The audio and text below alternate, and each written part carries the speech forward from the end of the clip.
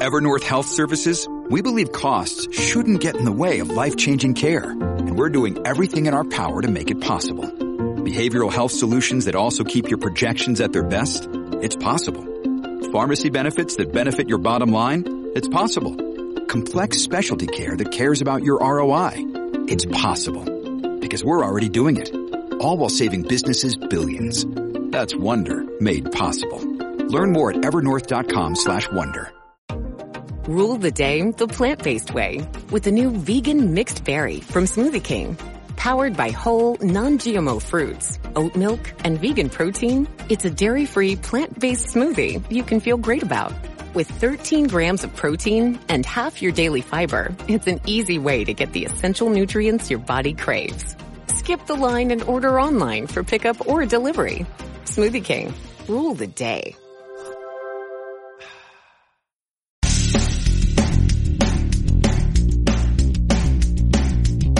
Episode 1930 of the #1 podcast and Apple Podcast for Job Search. You are listening to No BS Job Search Advice Radio. I'm Jeff Altman, the Big Game Hunter. I'm the host of this show, as I have been since November of, get this one, 2010. Our 10th anniversary is coming up in November. Episode 2000 is coming up in November. I'm taking tomorrow off, folks. It's Labor Day. Can I take a day off, please? I don't take many. This is approximately a 360 episode per year show, and every once in a while I sneak a day. Now, today's interview is with a man named Tom Morris, who's an outplacement expert, who talks about how people read resumes. And I think that's worthwhile for you to hear. Hope you find it helpful and give it a great review wherever you listen to the show. And I'll be back on Tuesday with a fresh episode. And in the meantime, let's get going. This is a time where I like to spend a half hour or so with an expert about some element of job hunting, because I believe that job search doesn't have to be so hard, difficult, painful, or take so long. It's just, for most people, the skills needed to find a job are different than the skills needed to do it. And unfortunately, most of you forget about the skills needed to find a job. So we're going to take a half hour today and talk with Tom Morris about basically how people read resumes. Now, Tom is someone who founded the outplacement firm of Morris Associates to help people find work faster and make more effective employment transitions. Tom has also served as chairman of the board for the Emeritus Foundation to assist retired and semi-retired professionals to work with community-based organizations, and is the former co-chair of Job Connection, a job fair for people with disabilities. Hey, Tom, welcome to Job Search Radio. Great to have you on board. Jeff, pleasure to be with you. Thank you. You know, you and I are veterans in our fields, and we, Lord knows, have looked at so many resumes over the course of our careers. And you're in a business where part of what you do is write them for people. So when you're starting to construct a resume, where do you start? How do you get going with these things? Okay. Well, let me just put this in a slightly different perspective. We don't write resumes for people. We do outplacement for companies and organizations that are downsizing. We help people to write and improve their own or improve their own resumes. And we do that because we found that one of the key functions of a resume is to help people to get mentally focused on where they're going, and that writing or rewriting process, or bringing it up to date and making sure it's future-directed, is a key process that we help people engage in themselves so that they start thinking about this mentally, and then they're also getting it down in writing. Now, the key thing that we tell them is to keep in mind that the key to writing a good resume is to understand how people read them. And by and large, people don't read them. You mean they don't read that resume when they decide to invite them in for the interview? Let me just, when they decide to bring them into the interview is usually further down the road. But when they're first getting, that resume, well, let me just ask you, Jeff, you go through a lot. How do you look at a resume? About how You know, much people time are often applying to jobs that I'm promoting. They may have heard about that job through someone. They may have seen a posting I had on a website somewhere, including my own. And often what happens, they submit a resume to me, and most of them are nothing more than spam because they in no way, shape, or form fit what I'm looking for. So when I'm starting to look at resumes, or I'm thinking of a specific client that they self-selected as being appropriate, having an appropriate job for them. And I'm looking for anything that might vaguely demonstrate a fit. If there is something there that indicates that they might fit, I'm happy to call them to follow up. And most of the time, it goes right into the trash basket. Mm-hmm. So it's really, again, a resume is a screening device.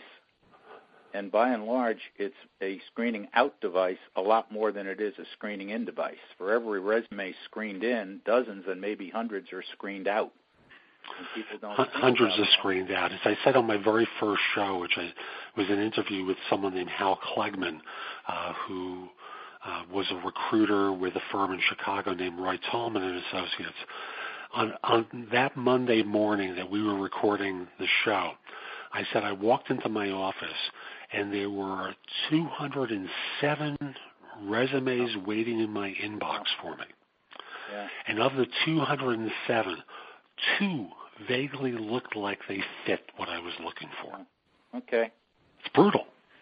So 2 out of, 200 plus, it's not even, it's less than 1% was selected. Exactly right.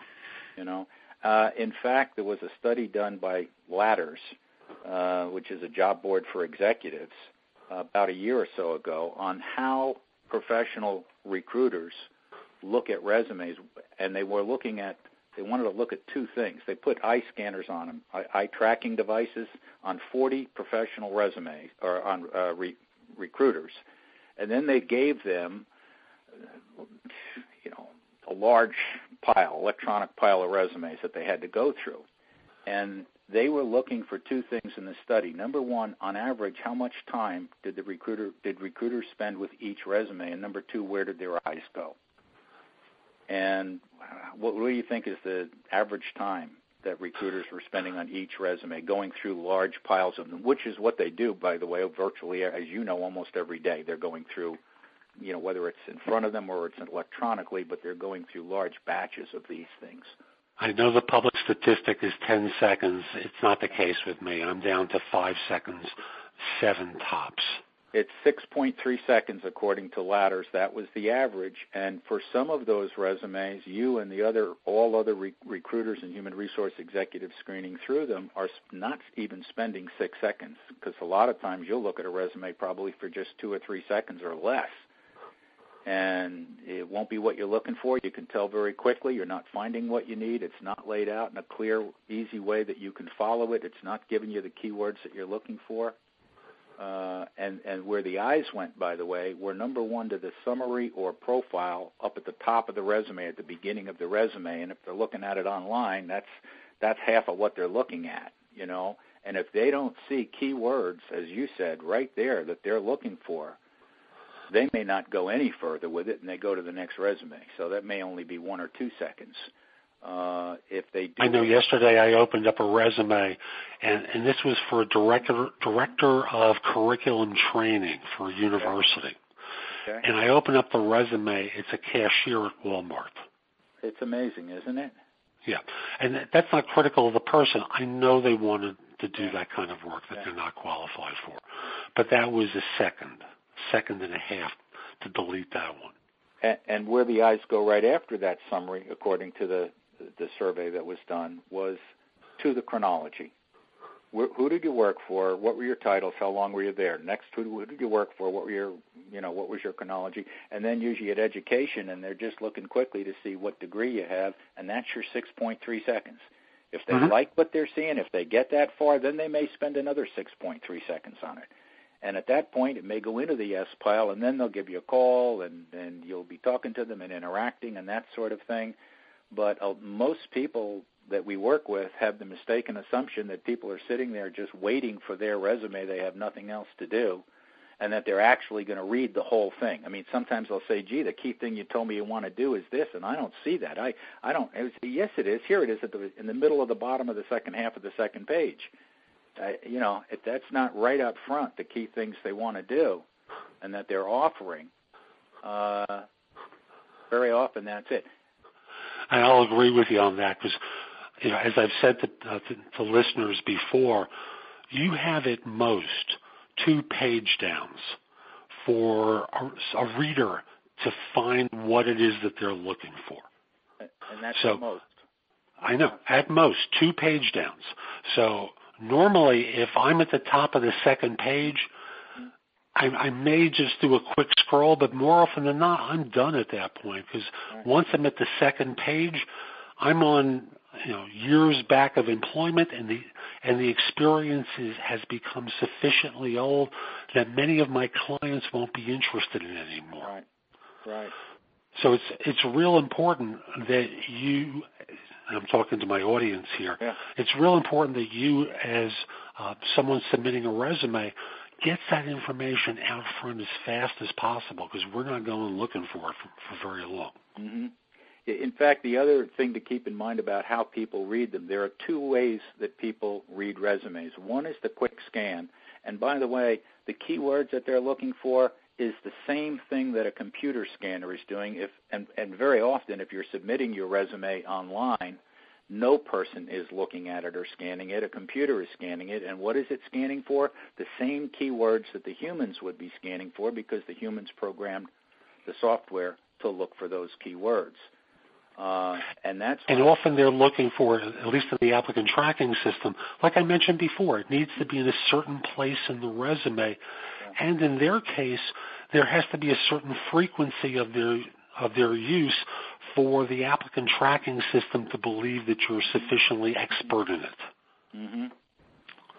So there's that extra layer of evaluation that the software uses that sometimes humans won't need to use.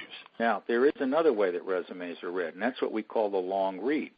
If you do get through the quick scan and your resume goes into the yes pile, or if your resume follows you instead of preceding you, because we're very big on networking and people getting out and connecting with people and not just responding to job leads, okay? Or going only to recruiters, but using their network and people that they know. If your resume, if someone has met you and they're impressed by you and they're interested, and then they get your resume, or if you have been referred by someone else that they respect, then your resume is more likely to get the long read where they will spend considerably more time reading the resume in more detail because they're not using it to make an initial judgment about you. They've already made that. They've met you, they're impressed, they like you, they want to know more, or someone that they respect has referred them, they're interested, they're at least going to take a few more seconds to look through the resume and see if there might be a reason to follow up with some conversation. But the initial judgment isn't being made by the resume. They're now using the resume to get additional information about you after that initial judgment. But both are important. It's got to be able to take the quick scan, and it's got to be able to take the long read. And I want to come back to that in a moment, just because, frankly, it's a good subject for us to go into. But I also want to make sure that my audience has an opportunity to hear my Job Search Insider tip for this show, which is really about preparation. You see, when I think about preparation, what most job hunters do, it's very superficial. Now, let's look at some successful people that we all know. Athletes, actors, actresses, people who give speeches. If they arrived on the stage, an actor or an actress, or an athlete stepped out on the field with as little preparation as most job hunters do for an interview, they'd be off the field in a moment. They'd be thrown off the set very quickly. Why? Because they're really unprepared. Folks, you need to do your homework before your interviews. You need to give yourself time to rehearse, review, practice. Listen to your tone of voice as you talk. Record it. Listen to it. Yes, you do sound that way, folks. And from there, be ready for all those predictable questions that employers ask. because they all do. In your career, folks, you've been on enough interviews where you see the patterns that people ask. So get yourself ready for interviews. There's enough material on the web, on my website, thebiggamehunter.us, for you to go practice. So take the time to rehearse, learn what you need to so you just don't present yourself as an amateur. Now let's come back to Tom and continue our conversation. So we're talking about the long read, the one where they actually go into more detail. Right. How many more seconds do you think they spend doing that long read? I'm going to just guess that it's another 6 seconds to a minute. And I'll tell you, if you've done this a lot with resumes, 6.3 seconds is a lot of time. You can get a lot of information out of a resume in 6.3 seconds if you know what you're looking for. So 12, 15 seconds for a professional, or 30 seconds, somebody who's really focused and know what they're looking for and is making those connections, can be a long time, can get you in the yes pile, and if they like what they're the rest of what they're reading, or they're finding the other things, that probably winds up with either an interview or a phone screen or some kind of more positive reaction. And one of the things I know I look for, and my eye just goes to this pretty quickly. I know where the client is located. I see a phone number, and there's so many resumes I get now that don't include addresses. So I'm left with a phone number to work with. Yeah. So I'll use an example from the New York area. I know all the area codes for phone numbers in the New York area, and let's say I get a 415 phone number on the resume. This suggests to me that you're from out of the area. If my client is unwilling to pay relocation, you've disadvantaged yourself in the search. But that may be a mobile number, and you need to make sure that minimally you have your town, state, and zip code there. And the reason for that is twofold. Number one is make sure that I know that you're local and that this is a mobile number that's traveled with you. And number two is all firms are parsing resumes for future contact. And that's not just simply people like me. That's corporations as well. They will have government reporting responsibilities. They want to get back in touch with you in the future. So parsing that resume is real important because they know where you are. And minimally, the zip code is going to be the factor that's going to tip them off as to where you are. Does that make sense? Is that something that would make sense? A lot of people are concerned with, safety and confidentiality and putting full personal contact information on paper that may be distributed beyond where they know about. But I think in some way, especially if it's a geographic sensitive job, if you've got a recruiter who is maybe looking for all over the country, then it's going to be more important. And again, most of the people that we're working with are in the Mid-Atlantic region, and you look down the chronology and you're going to see that they're in the local area, Maryland, Virginia, West Virginia, D.C. That's where we are. That's where we operate. That's where we do our outplacement from. I agree with you. Yeah, people are looking for the key things that people are looking for, by the way, are different in almost every case. It's not like this is what everyone's looking for. But tying it into the job description is critically important. And we recommend basically that also a resume has two basic parts to it, okay? It's got what we call a future-directed summary up top, a summary or a profile, and we will spend, if need be, quite a bit of time working with our clients on helping them to decide what the key skills are that they have. We may do formal career assessment with them if need be, but working really hard to have the key skills, abilities, and things that they offer that they want to be doing in the future. That's why we call that a future-directed section. It shouldn't just be a summary of your past, especially if you want to do something a little bit different, and a lot of our clients do. That's what you should be directing that part of the resume to. The rest of the resume, that chronology, that professional experience, is a selected accomplishments from your past that support those things that are in your future. And it's not interesting. So for you who are helping people in transition who may not want to stay within their industry, or their niche area. You're recommending that they do something future-oriented that puts out what it is they want to be doing. Is there a way that you might, from your experience, talk about an example of one, providing a little context?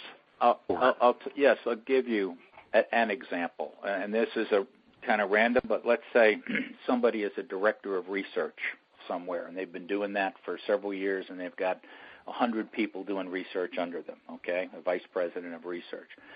And when we meet them, one of the first questions that we're going to ask somebody is, do they know what they want to do going forward? Now, they may say, hey, I like managing large groups of people, okay, running big projects. I'm good at it. I'm a good manager. I'm a good leader.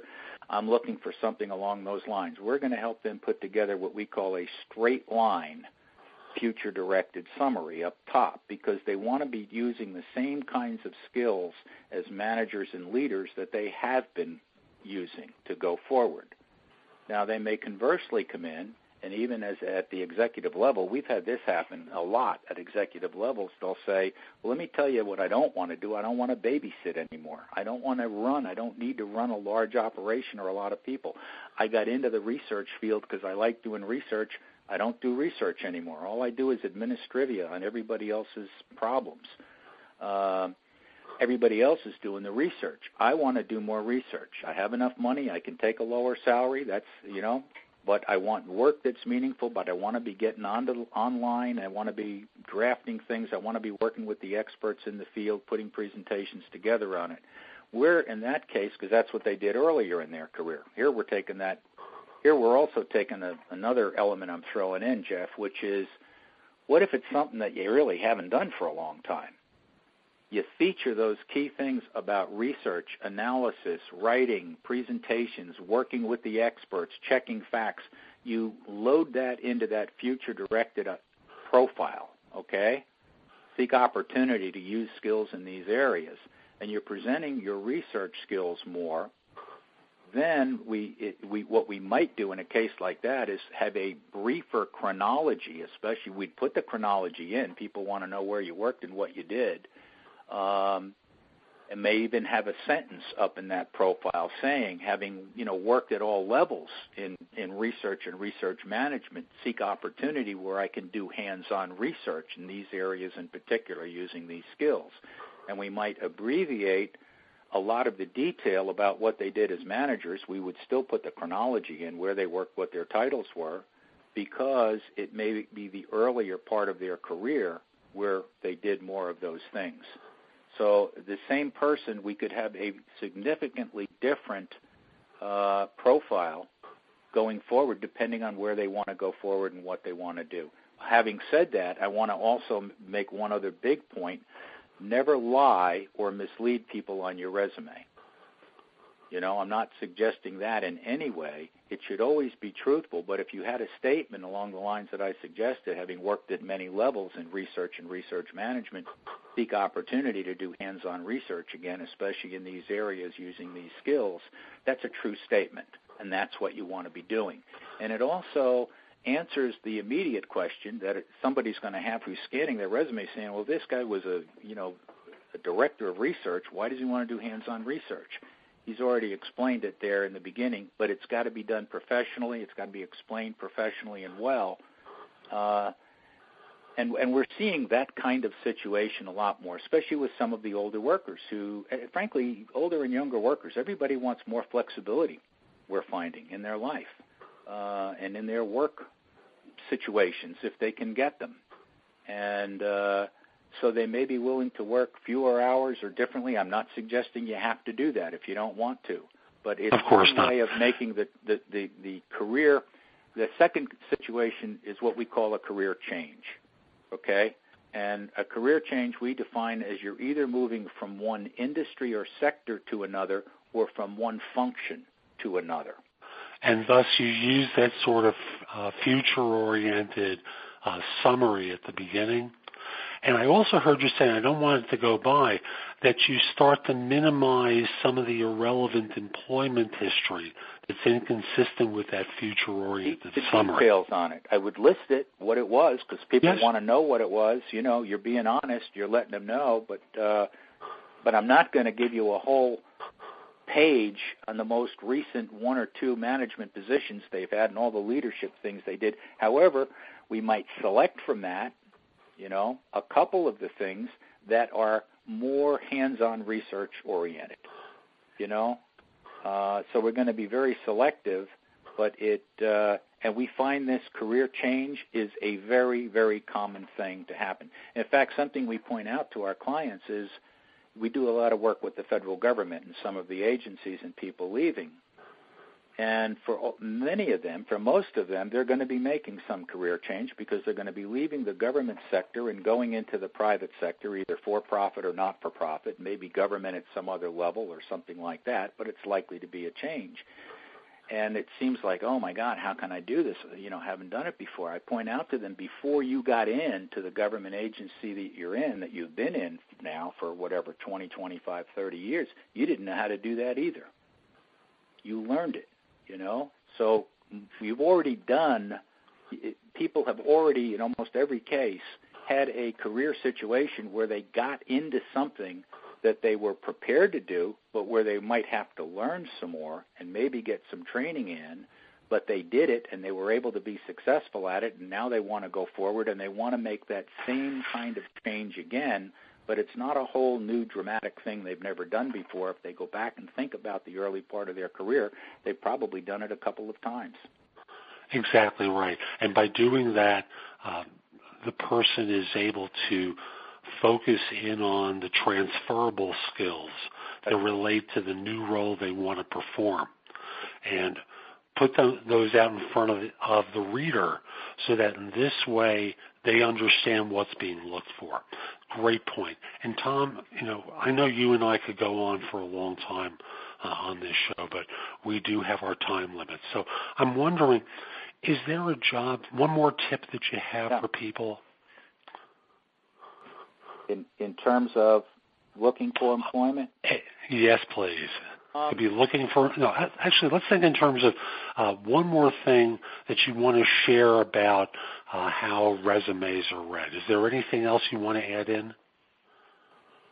Well, I would say two things. You're probably going to have a lot of nouns. Remember I said there's two parts to the resume. Up top, you've got the future-directed part. You're going to have a lot of nouns there that talk about skills and functional areas that you've worked in, okay? It's going to be noun-heavy if it's written well. The rest of your resume, where you're giving selected examples of things you've done that match up with those things you have in your summary, you should be beginning all of those sentences in the lower part of your resume with active verbs. And those verbs should tie back to the key nouns that are up in the summary. So if you want to manage, okay, that's a noun, using it that way, you're going to have entries talking about manage this, that, or the next thing. And the other thing that we really try to stress a lot to have in the body copy is to quantify accomplishments or the scope of things you worked on. How many people were on the team? How many customers were in the database that you put together? If you saved money or you significantly reduced costs, don't say you significantly reduced costs. Tell me how much, or at least give me an estimate of it. And you might use a percentage of something or a dollar amount. But we have found that in terms of the quick scan, active verbs, this is true for any writing, by the way. I'm a communications major as my background. So any kind of writing you're doing, the emphasis is on active verbs to have the reader's attention. It's particularly true in resumes. But those quantifications, those numbers, using dollar signs and percent signs with numbers for things that they've achieved, also catch the eye very quickly and a lot. And if you want to see an example of that, just take your resume and turn it upside down.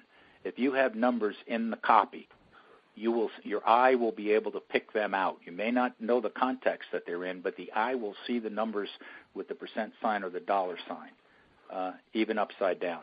And it makes an impact if those accomplishments are good. Plus, it's also a factual justification that you not only know how to sell, but And some people will, for example, in a salesperson's resume, they'll tell you all about the process that they go through, but never tell you how much they actually sold. You know, Jeff, if you're looking for somebody who it makes me crazy. How much? Absolutely makes me crazy. I remember something, a total of X million or something. I remember I got a resume from a salesman. He was a retail sales guy at a phone store, a cellular store. Yeah. And everything he told me about what he did there, he was opening and closing the store. It's that he had the keys and he made deposits. There was not a single bit of it. And I wasn't even doing a search. I was just fascinated with this spammed resume that here's a guy who says he's a salesman and there was nothing there about sales. Incredible. And before I let you go, I got a new feature on the show that I think we're going to have fun with. So let's say, Tom, a new recession was about to begin. And all the headlines were doom and gloom, and you got a call from an old outplacement client of yours who is concerned about his job and is looking for advice. What sort of advice would you give him or her to help them get going in their efforts? The first thing I do in a situation like that, I am a career coach professionally, is I do a quick, what I call a needs assessment. Do they have a resume? Yes or no? What do they think about it? Have they gotten any reactions to it? What steps have they taken in terms of their search? Have they made any contacts? Do they have any interviews or leads lined up? Leads are things that they're interested in. They don't have an interview for, but they're interested in and they're pursuing. I want to find out what they've done and where they are in the process before I give them any advice. And often I will find with somebody, they may be at the very beginning, the resume is old, they haven't even looked at it, they don't know what they're going to do. In other cases, they've made contacts, they've got 3-4 interviews lined up, they may even have a hard or soft job offer in the wings. The advice that I'm going to give them obviously is going to be unique to each person, and it's going to fit their particular situation and need. Perfect. Thank you, Tom. I appreciate you making time today. Hey, how can people find more information about you or your outplacement services or your book? Where can they find out more? Yes, if they go to our website, which is www.morrisdc.com, and they go to the publications link on the home page, there is information about my book, Career Mechanics, Solution to Common Employment Problems and Situations. And there's also on that same page, they can hit a link to prior issues of our newsletter. And there's a lot of interesting articles in there. Kind of a recent one that's one of my favorite, we've gotten a lot of favorable response on, is how to read and analyze an ad to customize a cover letter. And but there's a lot of other good free information there on the publications page that they're free to go through and they can get information. Again, as you and I discussed earlier, we don't work with individuals who come to us as individuals. We work with corporations and organizations that are downsizing. We work with their employees. But we do have information available to the general public on our publications page on our website. And thanks for asking. That's today's show. I hope you found it helpful. And if you did, here are a few more ways to get information and advice from me. First of all, visit my website, which is thebiggamehunter.us. Go to the blog. There's a lot there to help you with your job search, hiring more effectively, managing and leading in workplace-related issues. In addition, if you're interested in my coaching you, there's a button there that says schedule. Schedule time for a free discovery call or schedule yourself in for coaching. Obviously, I'm going to charge for that, but I can help you with interview preparation, leadership coaching, salary negotiation advice, making a good decision between different offers, anything related to improving yourself in the workplace, I can coach you about. If you have questions for me, you can schedule 15 minutes with me at thebiggamehunter.us/live, or a less expensive way is at thebiggamehunter.us/video answers, where you leave a message for me and I'll respond with a 3 to 5 minute video.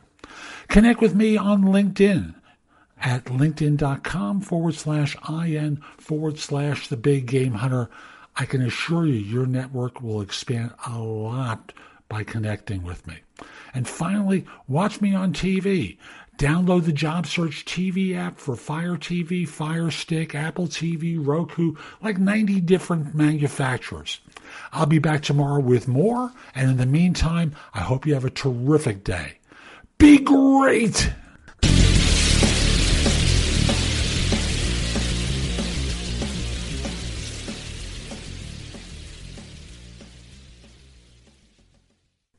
Con el nuevo iPhone SE por menos de $100 en Metro, conquistas todo. El iPhone más accesible en la marca número 1 en prepago. Estudia online o conéctate por FaceTime.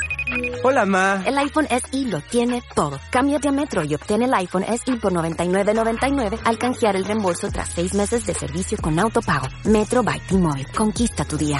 Límite 1 por cuenta hogar al cambiarse y validar ID. No válido para números activos de la red de T-Mobile o en Metro los últimos 90 días. Aplican restricciones. Visita una tienda para detalles.